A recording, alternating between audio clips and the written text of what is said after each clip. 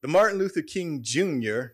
lectureship was established in 1998 as an opportunity for the seminary to, I quote, embrace the noble heritage of Martin Luther King Jr., a theologian, minister, and ethicist par excellence of the 20th century who had a worldwide impact. A theologian, minister, and ethicist of par excellence of the 20th century. Professor Taylor, I could almost hear Peter Paris's words right there.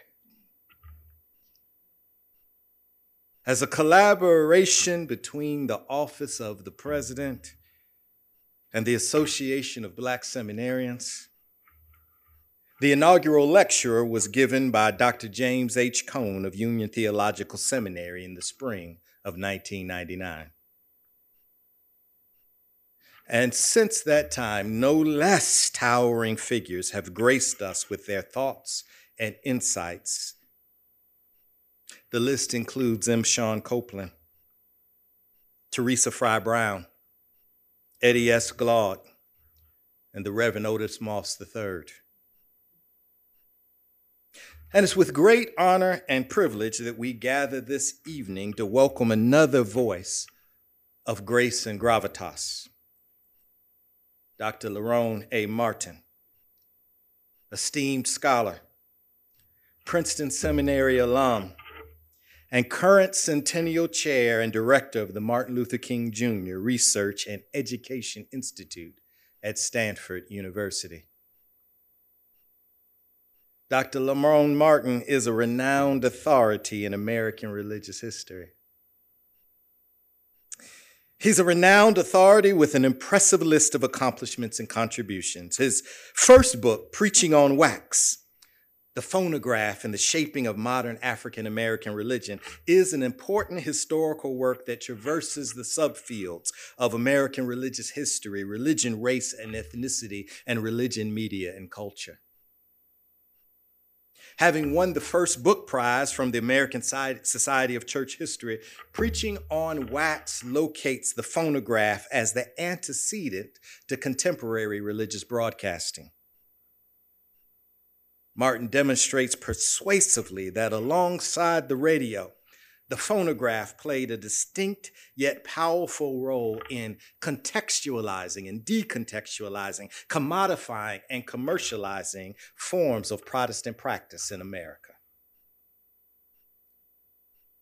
And in his latest book, The Gospel of J. Edgar Hoover, How the FBI Aided and Abetted the Rise of White Christian Nationalism, published this year with Princeton University Press, Dr. Martin delves into a thought-provoking exploration of the complex relationship between American religious leaders and the Federal Bureau of Investigation.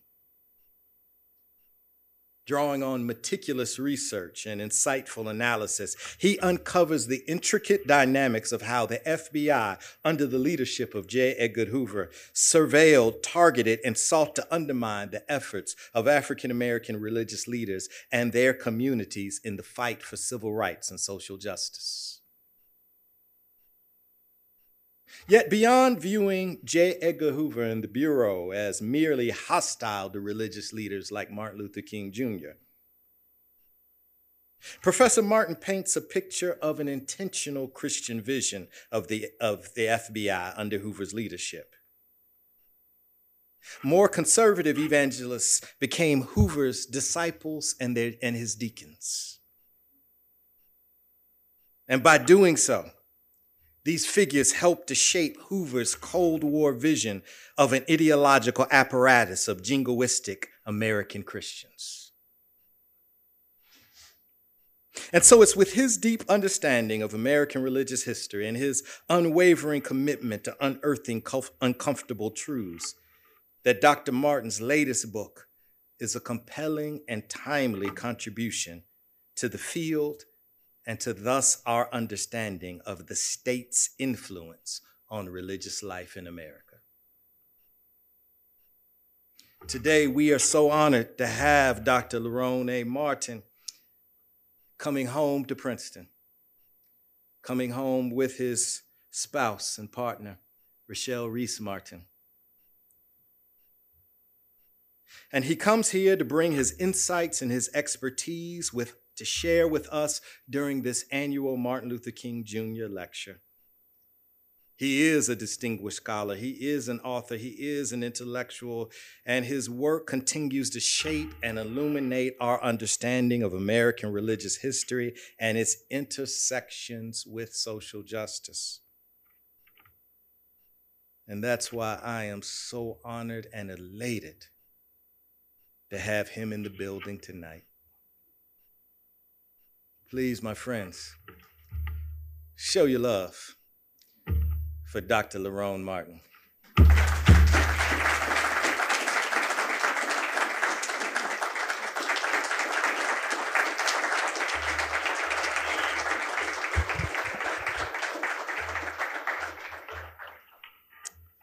want to thank President Walton for that wonderful introduction, and I'm really excited to be here for personal reasons. It's always a pleasure that when you leave home, someone actually invites you back.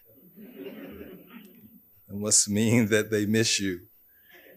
And so it's with the honor that I'm back here at Princeton Seminary for the first time in a very long time, a place that's really dear to me, where I had my great deal of my spiritual formation and intellectual formation, both in the classroom with wonderful faculty who I see here tonight, but also classmates. I have the privilege and honor to be roommates with Reverend Touré Marshall. Learned so much from him. He was a year older than me. We learned a great deal, great conversations with one another, wrote an open letter to a professor together. You remember that? About the importance of power in the pulpit. I learned a great deal about crafting my public voice from Touré, and it was just so wonderful to see him here tonight. So it's good to be home. And I'm also feel a great sense of responsibility, not just for the wonderful introduction I received, but also because of the recent loss of a dear civil rights worker and a wonderful, wonderful, wonderful, wonderful person who was with Martin Luther King Jr., Harry Belafonte, who we lost. And in my role at learning at the MLK Institute, learned so much about the role that he played in King's life. And so I feel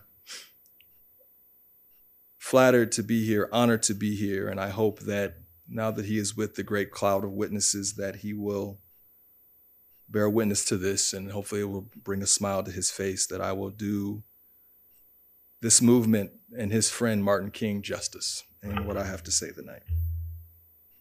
So with that, I'd like to start really speaking to the students today a bit about the MLK Institute and King's theology, but will spend most of my time focusing on the opposition to King's ministry. In a time where we have a holiday after King, we have a monument on the National Mall, the only non-president to have a monument on the National Mall. It's easy for us to perhaps think that King has always been loved and adored and honored by this country. But I would like to take the time today to talk a bit about the opposition that he faced. So first, I want to start a little bit about where I'm coming from. The MLK Institute at Stanford University, which I am now the second director there, was started in 1986. This is a picture of Coretta Scott King, who visited in 1986. It was during a time when America was about to start celebrating the MLK holiday, and Coretta was concerned about people knowing about her husband. And she wanted America not to just read about her husband, but she wanted people to actually read her husband. to read his works and his ideas. And she asked Vincent Harding, one of King's collaborators who helped write the speech against the war against Vietnam, about who should be the speaker, who should lead the Papers Project. And Vincent Harding recommended Claiborne Carson, who was a historian at Stanford at the time, to lead the project. And so that's how the King Papers Project was brought to life. And for those who may not know, okay, Professor Olson.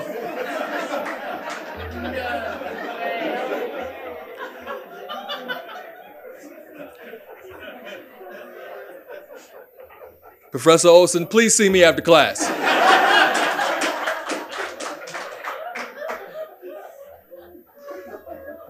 My wonderful Old Testament professor. It's so good to see you.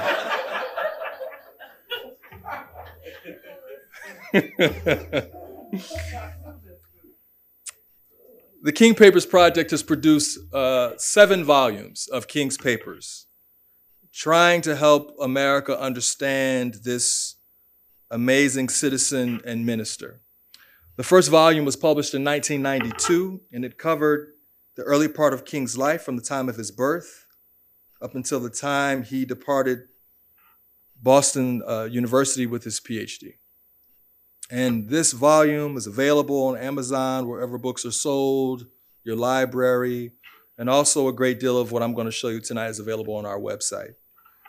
But part of understanding King and reintroducing King in this moment involves a number of things. And first and foremost is to recognize that he was not always fully formed in a shirt and tie.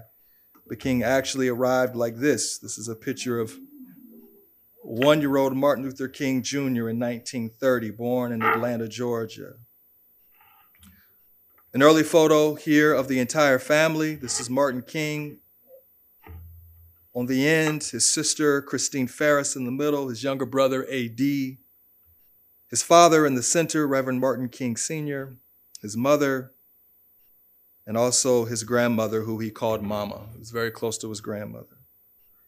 A funny story about King at this stage of his life, he was very competitive with his older sister. So competitive that when it came time for them to go to school, she was 6 and Martin was 4. He begged his mother to let him go to school. He had to keep up with Christine. And because Martin had such a fascinating memory and his ability to recall things and read at an early age, she let him go. And so Martin and Christine both started first grade at the same time, though she was 6 and he was 4. And things went well for the first semester. And then when his birthday came in January, he went to school bragging to all his friends about the big 5 birthday candles on his birthday cake. And the teacher heard him. And so the man who would become Reverend Dr. Martin Luther King Jr. was expelled from school.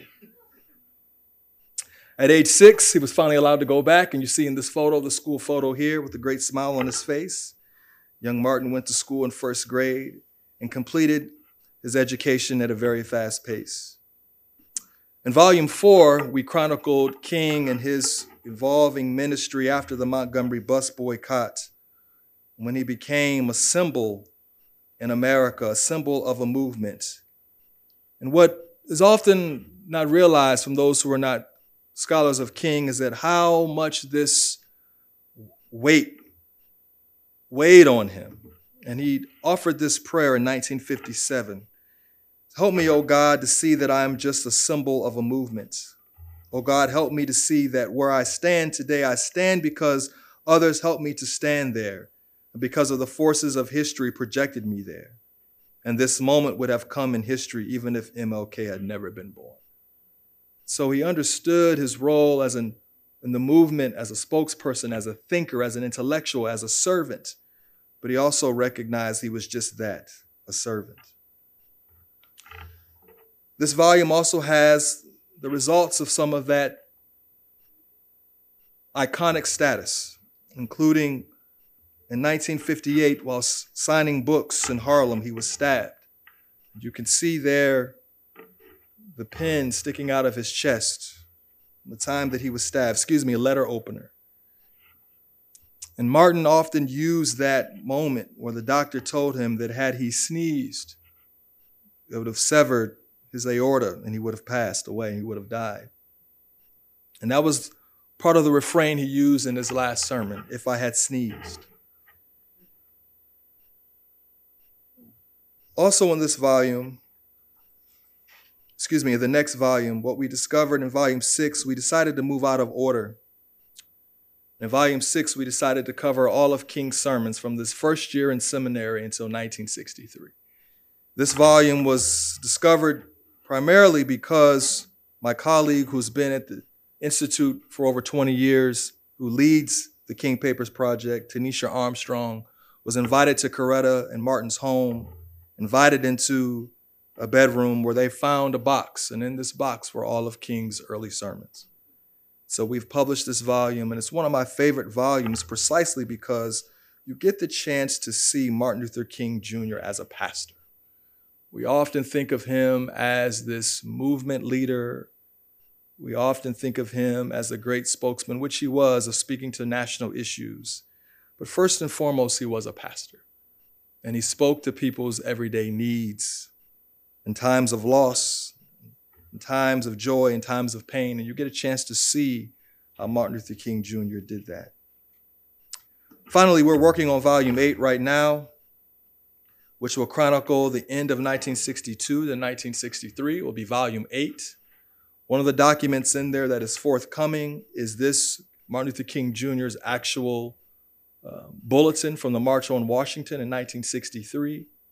And that note at the top there is from Clarence Jones, who was King's attorney. And that note says, "Dear Martin, just learned that Dr. W.E.B. Du Bois died in Ghana last night. Someone should make note of this." So this will publish this document, which was with King at the March on Washington. The textual material I shared with you is available on our website. I shared it with Eric earlier today, where you might find things of King's sermons and other documents I've shared with you today. But I want to get to a bit of King's calling now and a bit of how he understood himself and his role and his ministry. This is a picture of Martin as he applied to go to seminary, a place where many of our students can call very well. And this is a copy of part of his application to seminary. And the point that I want to focus on in 1957 is the question was asked, give your personal reasons for the decision to study in the gospel ministry. And King wrote, "My call to the ministry was quite different from most explanations I've heard. This decision came about in the summer of 1944 when I felt an inescapable urge to serve society. In short, I felt a sense of responsibility which I could not escape." And in that summer, King, it's a project I'm working on now, he spent that summer in Connecticut, picking tobacco at a tobacco farm. And it was that summer that King, for the first time, had ever lived outside of the segregated South. He wrote letters home, which we have at the Institute, which you can find online, about what it was like to be outside of Jim Crow segregation. He talked about seeing things that he said he never thought he would see, like being able to sit on any seat on the train once he got past Washington, D.C., being able to go to any restaurant he wanted to go to for the first time. But also, the second time he went to Connecticut, also being stopped by the police and having an encounter with the police. And so his call to the ministry was shaped in many ways by recognizing who he was and his experiences outside the segregated South, and also trying to understand what America could be. And so when King arrived at seminary, he wrote a paper where he said these words: "On the one hand, I must attempt to change the souls of individuals so that their society may be changed. On the other, I must attempt to change the society so that individual souls will have a chance Therefore, I must be concerned about unemployment, slums, and economic insecurity. So King saw himself as an advocate, Professor Carter, of the social gospel in this sense. But not just in the sense of we're fixing society only, but also about the importance of individual souls. And for too long, we've allowed, in my estimation, for one branch of Christianity, particularly white evangelicalism, to be the only branch that says it cares about saving souls. But that is not the legacy of Martin Luther King Jr. You get a chance to see him as a pastor and see his concern for changing individual souls. And so as King arrived at seminary and was going through classes, he learned about how the things his mother taught him, about the somebodyness. He learned a fancy word for that in seminary about the perspective of personalism. He learned about the beauty of his upbringing in his Baptist church, but also learned about different ways of articulating it and some of its shortcomings. And so through his theological education, King was affirmed in what he learned and learned so much more and gained new language. And by the time he left seminary, he was clear that there were three triple evils, or the evil triplets. And this is important for us to remember about Martin King. We often know, of course, King understood racism as being a problem in America. Racism not as a personal preference, but racism as a structure. Racism that put certain beings above others. And so for King, this was a sin, precisely because King believed in the Imago Dei, that every human being was made in the image of God. And so for Martin Luther King Jr., racism was sinful because it destroyed within those who were oppressed the image of God. It gave them a false sense of inferiority, that somehow they were not made in the image of God. But here's the point that King also made that people often forget, is that even the racist is affected by racism, because the racist gains a false sense of superiority, that somehow that they are better than other children of God. And so for King, this was a sin. This was morally wrong. Whether they were rules, they were laws, it didn't matter. Racism was a sin. We know that about Martin Luther King Jr. But what we forget is that he saw it deeply connected with poverty. We cannot claim the legacy of Martin Luther King Jr. or his minister without wrestling with the fact of the connections between racism and poverty in this country. King believed that if you set aside a particular race, a group of people, simply because of the color of their skin, deny them of certain opportunities, that you are damning that group of people to poverty. And so poverty was deeply connected to racism in this country. And finally, of course, we know the part of Martin King's ideas that often get forgotten is that his concerns about militarism, his concerns about war, and how he saw these three things connected. That any group of people that have been marginalized because of the color of their skin often would have to be kept there by military force, whether that was state-sanctioned violence or individual violence. And so King saw these three things as being intricately connected. And there's no way that we can talk about Martin King's legacy without wrestling with these three things. Often we see King is often used as a mascot for color blindness. But you cannot truly honor King without lifting up these triple evils. The triple evils that he talked about in his love letters with Coretta when they were dating in Boston. He talked about in countless newspaper articles. We are now just discovering that this idea that there is somehow a nice king and then a radical king is just incorrect. He was always concerned about these three things throughout his life. And so the radical king is simply just Martin Luther King Jr. Now for King, how do we fight these things? King, he had a process. We often see these civil rights videos and they're powerful. We think that people just showed up at certain places, but we recognize that that's not true, that there was a process. And King believed that the process was important to having these protests, that people just didn't show up and things just didn't happen. So for King, there were several steps that were important. The first was a collection of facts. When you show up at a particular place and you believe that injustice is being done, you collect facts about this injustice. What's happening, who's being oppressed, and how.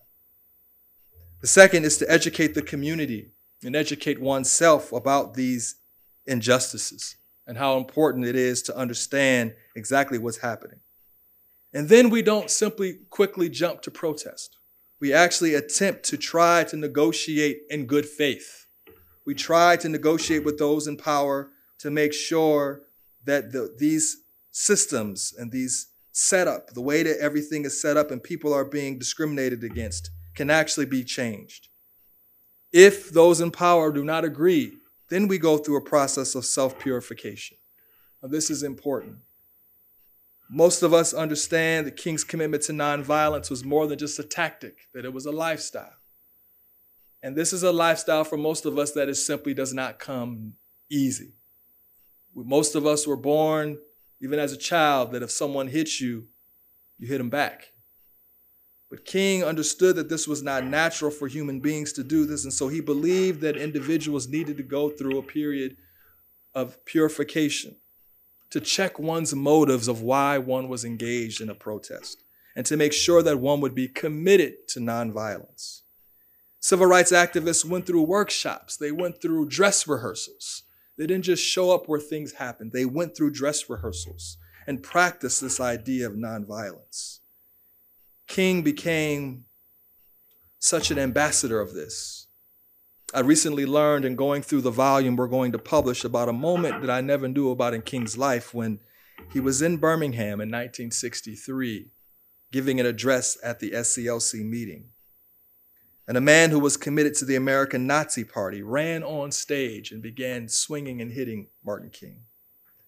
And while all of King's lieutenants and those who were there at the SCLC meeting ran on stage, and they had all said, according to everyone who was there present, they were ready to kill the man.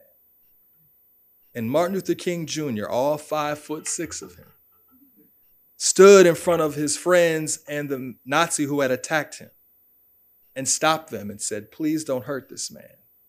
The man who had just punched Martin Luther King Jr. "Please don't hurt this man. Can't you see he's disturbed?" And King sat there on stage, stopping his sermon, stopping his address, to talk to the individual about why he had attacked him and why he had punched him. That takes something deep within us that has to be cultivated. This is not something that came natural. Next, then, after the self-purification, King believed you go into direct action. That's when you engage in a nonviolent campaign. That's when you engage in the nonviolent action. It's not passive. This is important. King was not about sitting around and doing anything. He believed in nonviolent direct action. And finally, of course, the goal is reconciliation, that we might be reconciled both to those who are our oppressors and our oppressors to us, and reconcile the situation. Now, the goal, of course, in these campaigns, how do we get to that reconciliation? Create tension, create a crisis. That's the point of a nonviolent protest.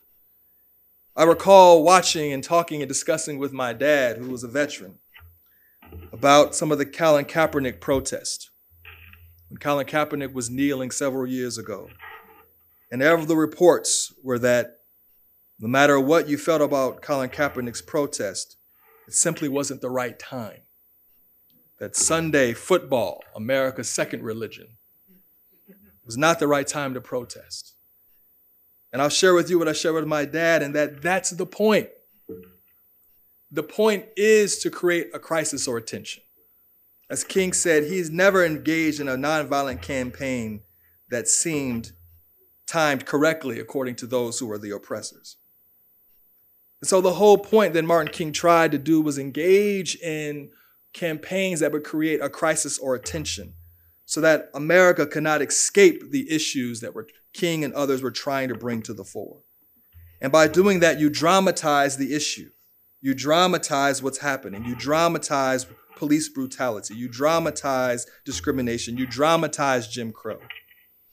You're not provoking violence. You're only revealing the violence that is being done every day. And of course, King always hoped to change the oppressor.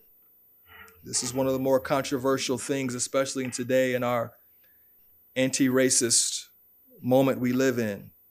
Concerns about changing the oppressor. King believed in that. He believed it was important to try to change the hearts and minds and the society we lived in. And of course, King also believed that these nonviolent campaigns changed the oppressed. It changed the way that folks thought about themselves and their ability to change their circumstances and their situations. This was the process that King used to go through American society in his ministry. It's what he did in Montgomery from 55 and 56 with the bus boycott. He did it again in Albany, Georgia in the 60s.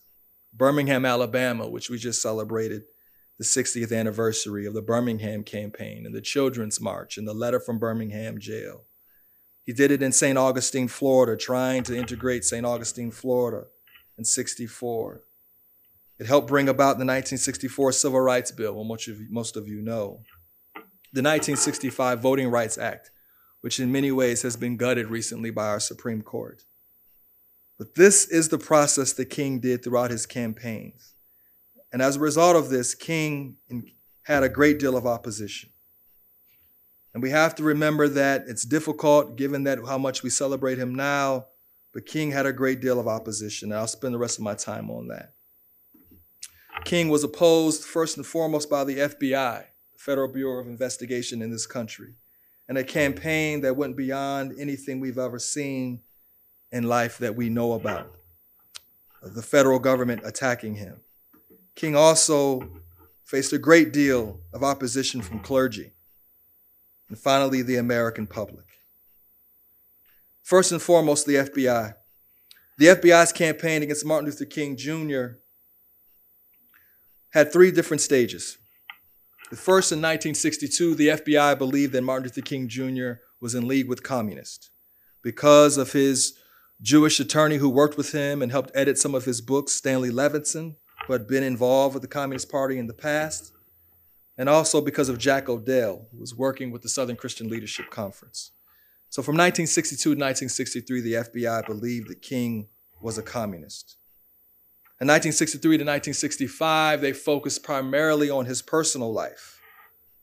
Recognizing they couldn't get the evidence about the communists and communism, that King was not a communist, they switched to trying to discredit him in his personal life. And finally, in 65 to 68, they tried to focus primarily on his political campaigns and his campaigns for nonviolence. Now, first, the FBI and their campaign against King. FBI Director J. Edgar Hoover, pictured here, believed that America was a Christian nation. He was a committed Presbyterian and a Presbyterian elder at the National Presbyterian Church in Washington, D.C. He was involved in a number of church committees in the National Church. He wrote a great deal for Christian publications, including for the American Sunday School, Catholic organizations, and Catholic publications, as well as Christianity Today. He believed that America was a Christian nation, and was a Christian nation that was established by God, and that America's society and America's social systems were established by God and should be left intact. And that if African Americans wanted a greater piece of the pie to be considered full citizens, they needed to work towards it and show themselves worthy. Even though we know that other people who come to this country or born in this country are given those rights at birth, Hoover believed that African Americans needed to show themselves worthy. And so because of this, Hoover's campaign against King was marked in many ways as a Christian crusade against King. The person who led that crusade primarily was the head of FBI domestic intelligence by the name of William C. Sullivan, who was a committed Catholic. And he, like Hoover, believed America was a Christian nation and believed that Martin Luther King Jr. needed to be stopped. So I draw your attention to a couple important FBI documents. First is this document here, written 2 days after King's I Have a Dream speech, when the FBI had determined that communists had not indeed infiltrated the civil rights movement. But J. Edgar Hoover didn't believe that. And he wrote back on the 29th saying that it is impossible. King has to be a communist. And so William Sullivan, who I just showed you, wrote back there where I have the arrows, that Martin Luther King Jr.'s influence over other Negro leaders. Personally, I believe in light of King's powerful speech yesterday, meaning the March on Washington, he stands head and shoulders over all other Negro leaders put together when it comes to influencing great masses of Negroes.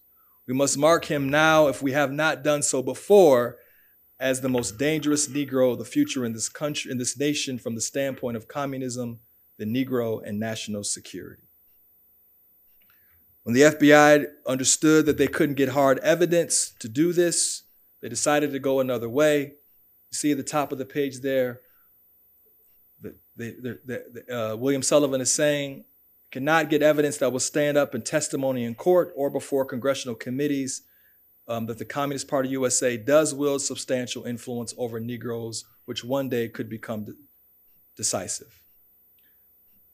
There at the bottom, you see, as the memorandum pointed out, this nation is involved in a form of racial revolution, and the time has never been so right for the exploitation of Negroes by communist propaganda. So the FBI stayed with this, even though they knew they did not have the evidence to back it up.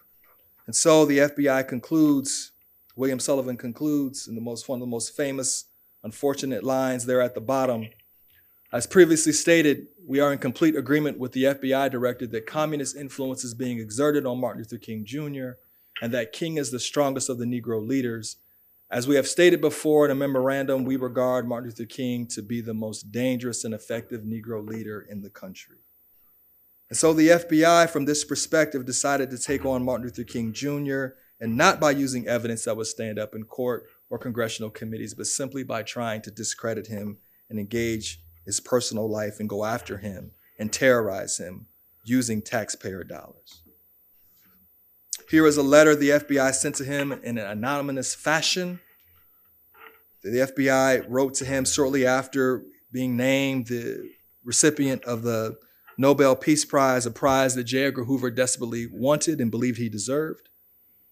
And in the letter they wrote as if from an African-American Christian, they wrote to King. They sent to his house, which Coretta opened up the letter. I'll read part.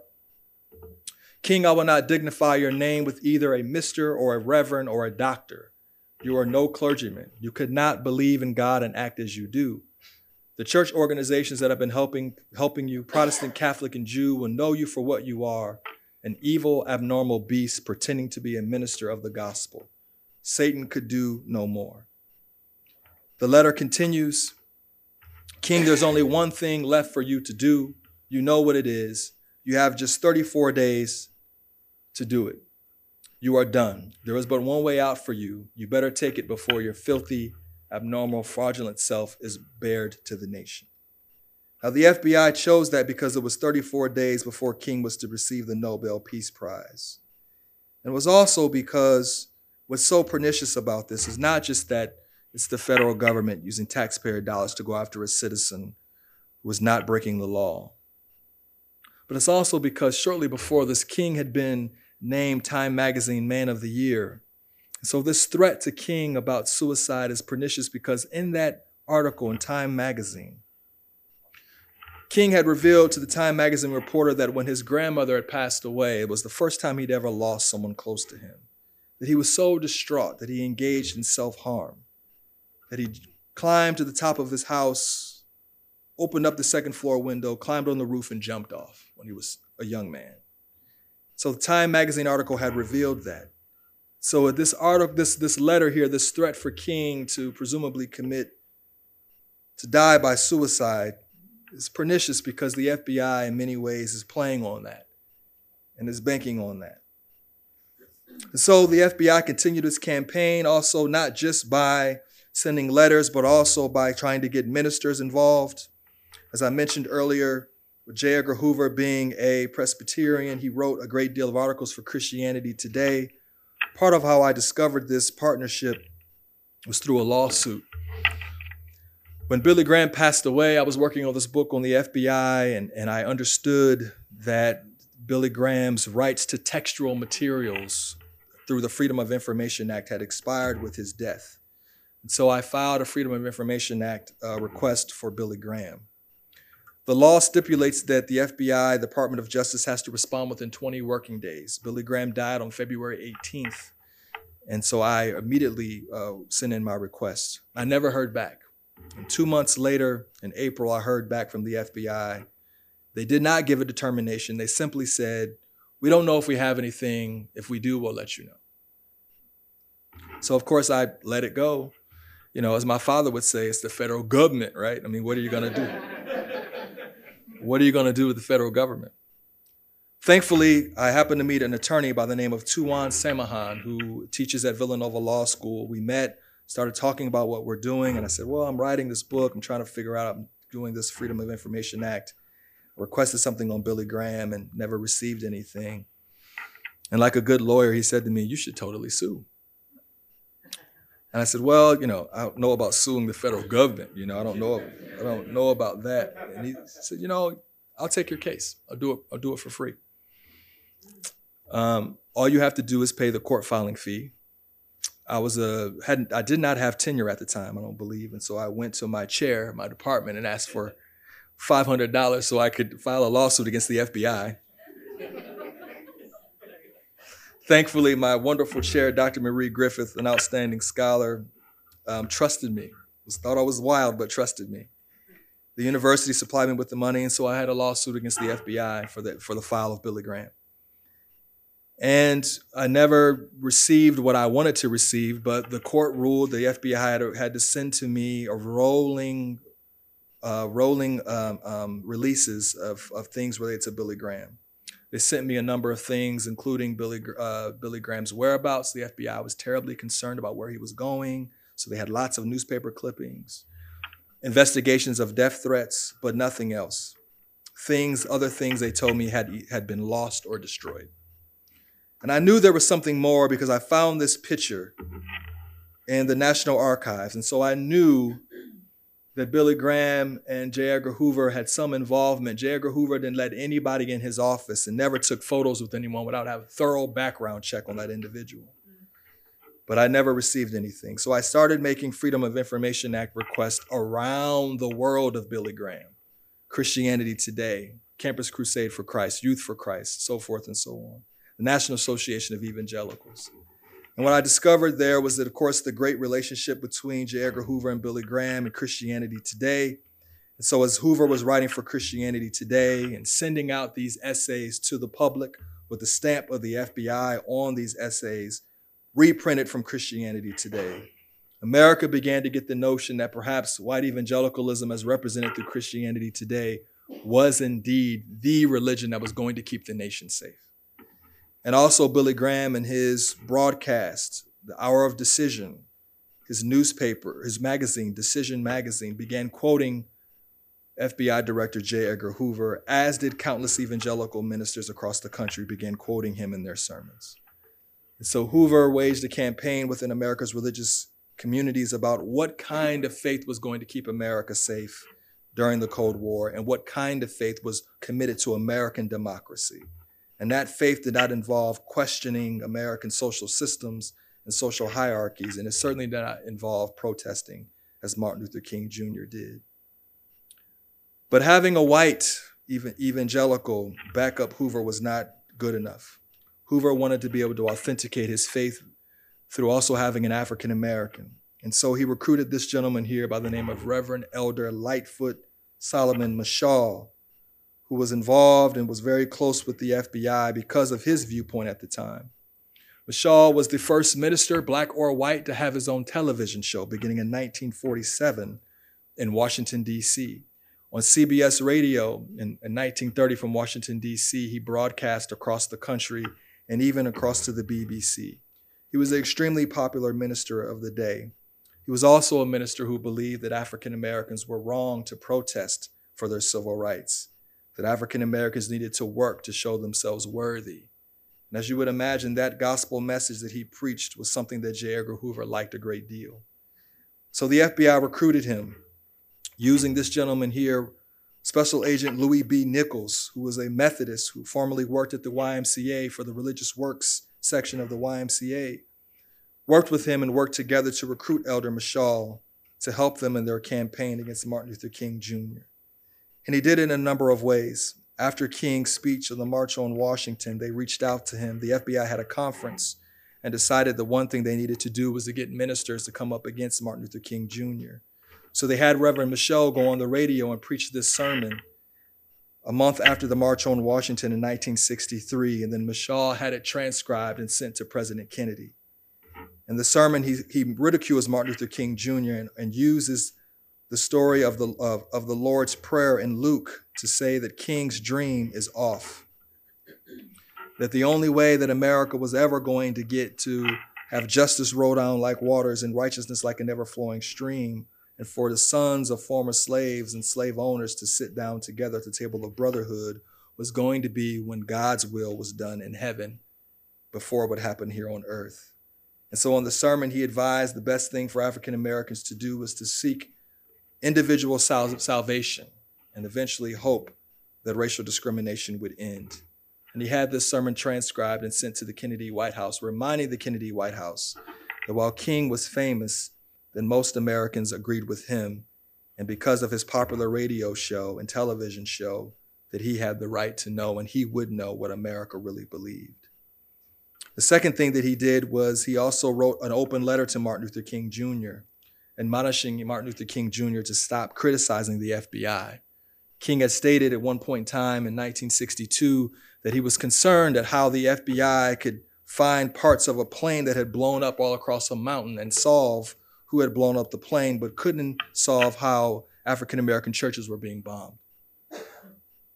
And King also criticized the FBI agents for agreeing with the mores of segregation. As a result of that, King and Hoover had a public dispute. And once again, the FBI turned to Reverend Mashal, who wrote an open letter telling King that he had investigated the FBI and that King was wrong and that he owed J. Edgar Hoover an apology. In actuality, Mashal did not do an investigation. He did not do anything but simply go to the FBI. They handed him this letter. He signed it and forwarded it to the press, spelling errors and all.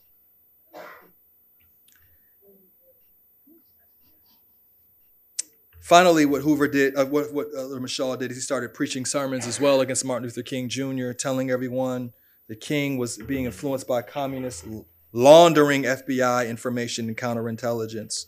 And this is a letter that I found in the FBI file that Hoover sent to him, congratulating him on the sermon, January 4th of 1965. I read the account of your sermon for January 3rd as reported by the Washington Post. And I want to take this opportunity to thank you for your support of my administration of the FBI.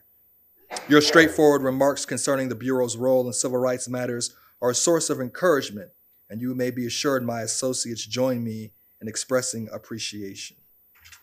So Mashal was working with the FBI, and they were laundering material to try to fight King's efforts at civil rights. And finally, what Mashal would also do was he would be picketing Martin Luther King Jr. He had members of his church picket King whenever King was in town. One particular time, King was in Baltimore preparing for a boycott of the state of Alabama to help push through the voting rights bill shortly after the march in Selma. And Mashal brought several of his church members, over 100, according to the FBI file, to Baltimore with the permission and the protection of the FBI to protest Martin Luther King Jr., holding up signs about communist termites are inside the hotel, meaning Martin Luther King Jr. was there. When I revealed this to the public, a number of folks who were still part of Mashal's church reached out to me, and some were shocked, some were dismayed about discovering their minister's role in collaborating with the FBI. And even one woman shared the story that she was a little girl and she was present at this protest, and that she knew that she was protesting. Her parents told her to come and protest. And now as an adult, she had no idea. She realized that she was protesting Martin Luther King Jr. But at the time, she believed that it was the right thing to do. And according to the public, it was. Public opinion polls of the day show that most Americans at the time did not agree with Martin Luther King Jr. This is a poll from 1965, and Washington Post did a poll asking Americans if they believed J. Edgar Hoover or Martin Luther King Jr. You see 50% of the public sided with Hoover, while 16% sided with King. And most of us think that King's popularity declined when he came out against the Vietnam War, but it came much before that. And as this Gallup poll from 1966 shows, asking Americans if they found King favorable or unfavorable, 66% of the people interviewed for the Gallup poll found King unfavorable. And this is not just the South. This is also the New York Times found around this time, that most Americans believed that King was moving too fast, that King was asking for things that African Americans didn't deserve. Again, this is not Birmingham. This is the New York Times. This is in the North. So this is not the story we know of King today.